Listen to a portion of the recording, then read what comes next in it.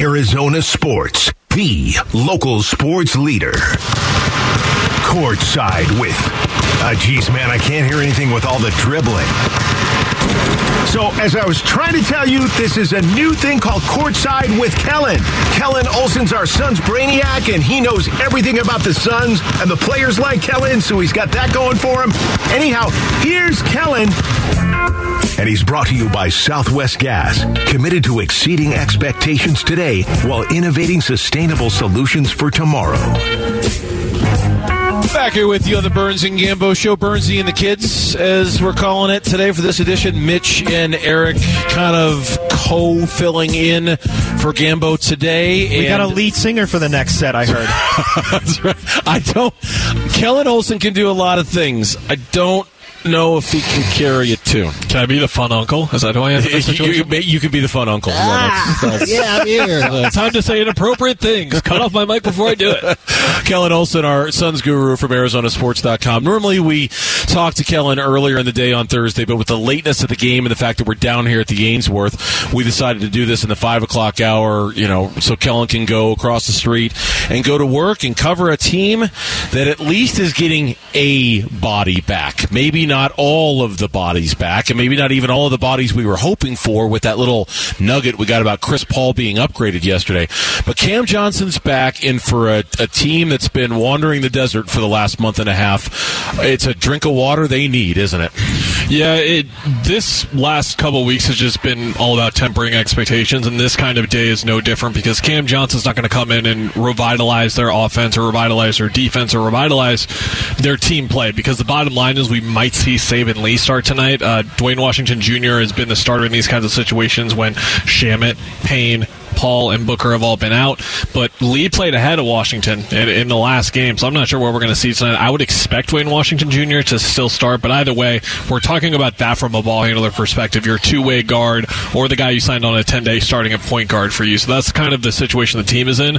But what I wrote about on the site yesterday is this is like an emotional lift that this team really needs, and a lot of what you guys have been talking about today is that this is kind of the first domino, the first step forward, and you can imagine, like for us watching and reacting to it, we're excited, but imagine the guys, it's like, okay, we're starting to get guys back. This is when we can kind of really start to piece together some things, and this is when the schedule really lightens up. I know that you look at Brooklyn, Indiana, Memphis, and you say, it's still some pretty good teams, but Brooklyn without Kevin Durant, Indiana without Tyrese Halliburton, these are games you can take advantage of. And then we get to next week where, you remember when we were talking about them playing Charlotte last year, and it's yeah, they're playing Charlotte. Now it's they're playing Charlotte. They need to win that game. We're talking about it a whole lot differently now. That is the closest thing to a must-win NBA game that you're going to find at this stage of the calendar. They better beat Charlotte next week. Absolutely. So, that 7-game stretch, Burnsy kind of laid it out if you could just go 500 with what you have now, then you might be in a decent spot. And we kind of got to 3 wins, so we're a game under 500 in that 7-game stretch between Indiana, Charlotte, and San Antonio. Of the other remaining 4, could this even be the night that pushes them into that 4 out of the next 7 range against Brooklyn? Yeah, for sure, because Brooklyn is a team designed in a way where they have a lot of good supplementary pieces. Nick Claxton has been one of the biggest success stories in the league this year. He might make all defense. He's been fantastic for them, and they've got other pieces at work as well, but they are so dependent on Kevin Durant and Kyrie Irving, but Kevin Durant especially, just like the Suns are with Devin Booker and Chris Paul. So you take out one of those 2 guys, and they're just a completely different team. Yes, they didn't have Kyrie the other night, but they got killed by the Spurs, and I think it shows their limitations as a team when one of those 2 guys is missing. So that moment kind of applies as well.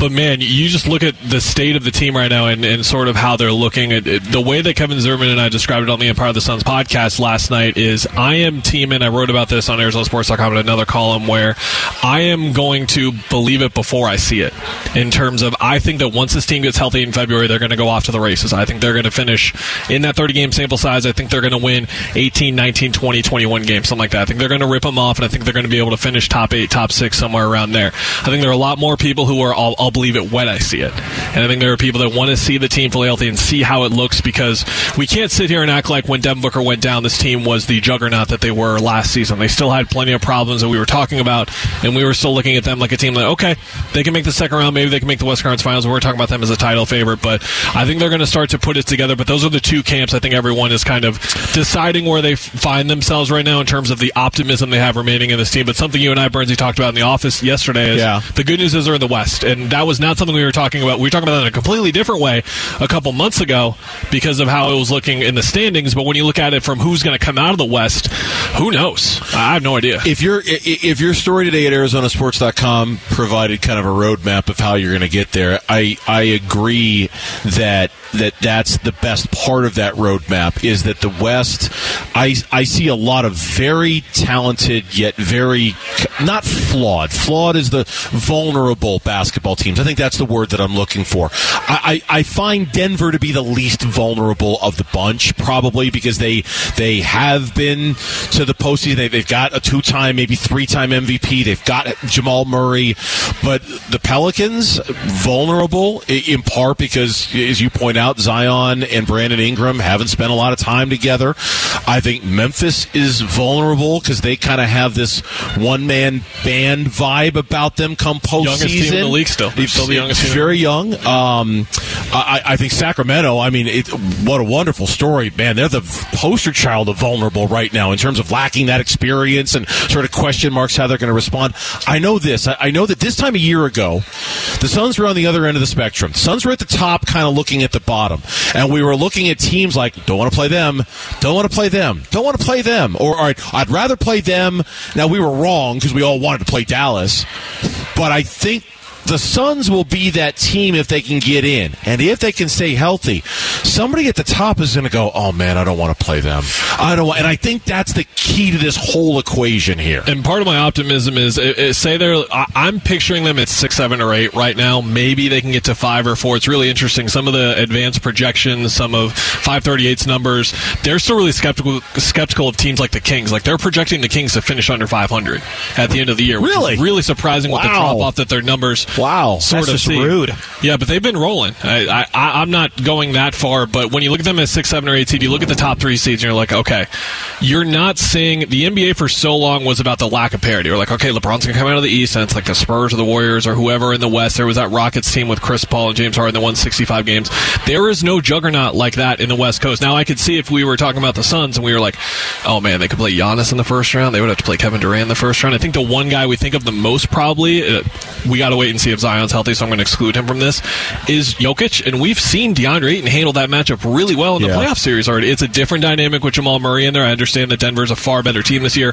Aaron Gordon might make the All-Star team this year. That makes Mitch Vareldzis over here very happy that they got that going. I'm liking what I'm seeing, other than some struggles against Minnesota last night. It felt like Minnesota opened the playbook on them. Yeah, and there's some depth things that they got to figure out, like the Bones Highland minutes are just getting massacred right now, which I didn't think was going to happen personally. But they're not, like, if you're in a 1-8 and you're thinking as a 1-8, you're like, man, that's going to be one heck of a challenge for them. But then you look at the 1 and it's Denver, like, just beat them 2 years ago. Like, they match up with Jokic well. I would like their chances, and this is me, of course, not saying I'll pick them. I'd pick the Suns, but they have much more of a shot than any 8 or 7 typically would. No, I think what you do, I think you draw on a map for how it can happen. And to your point, that there's the I'll see it before I believe it crowd, and you're the I believe I'm going to see a crowd. I think, to me, the bridge between those two is when they get healthy, can they stay there? Yes. Right? Like, that's because I believe if they stay healthy, absolutely. I could see a scenario like you're talking about kind of unfolding. Can they stay healthy when they get there? Because if they can't, it's not happening, right? They've got to stay healthy when they get there. Yeah, the numbers I had in the story is 6 of their 8 most important players, if you would classify them as such, have missed at least 15 games this year, so that's 67 games that they can maximize that. Last year, they had 6 of their guys play at least 65 games, and this year they'd be lucky to have 2 guys do it, and they only had 2 guys fail to reach 65 games last year. They were a part of their key rotation. They just need to stay healthy. And look, Okogie missing a couple of games with a broken nose, he's been great for them, and Landry Shamet still having these things like that hurts, of course, but getting Cam Johnson back, huge. Once you get back Chris Paul, huge. Once you get back Cam Payne, that outweighs it. If you can get those really big pieces back, and then, of course, you make the Jay Crowder trade, that would help as well. Well, you set up what I wanted to ask you. So if I give you 2 options, and only 2 options, because these are the latest reports that are out there. If a Jay Crowder trade ended up getting you Caleb Martin of the Heat, or if a Jay Crowder trade in a 3-team deal ended up with Eric Gordon and Grayson Allen, where are you leaning, and which is more likely? I want the two players for one. That was from the Athletic story, right? Correct, they had another three-teamer in there that was KJ Martin and Eric Gordon. I would prefer that. Now, the Eric Gordon holdup is the money next year. That is the holdup. But, again, we're talking about a different landscape here. The Suns are not going to be a team that has cap space next year. It's just a matter of how big their luxury tax bill gets, and I'm not concerned about their luxury tax bill. But is Matt Ishbia concerned, I guess, would be the question. That's what I'm saying, and that's part of what makes their situation so complicated right now. So I don't think so, and I think Eric Gordon's exactly what they need. He's a little bit less than he was last year in terms of a player, but I've looked at the two spots, and you would say right now, looking at their team as it's constructed, their two most important reserves are Cam Payne and Torrey Craig right now. I think those are the two spots that you want to not necessarily upgrade, but find other potential solutions for. I think if that's your first guard and your first one off the bench, and then there's a big drop-off like there has been at this point, I think you're in trouble, but if you can upgrade one of those spots, you're in a far better position this year. You can read Kellan's stuff at ArizonaSports.com, exclusively at ArizonaSports.com.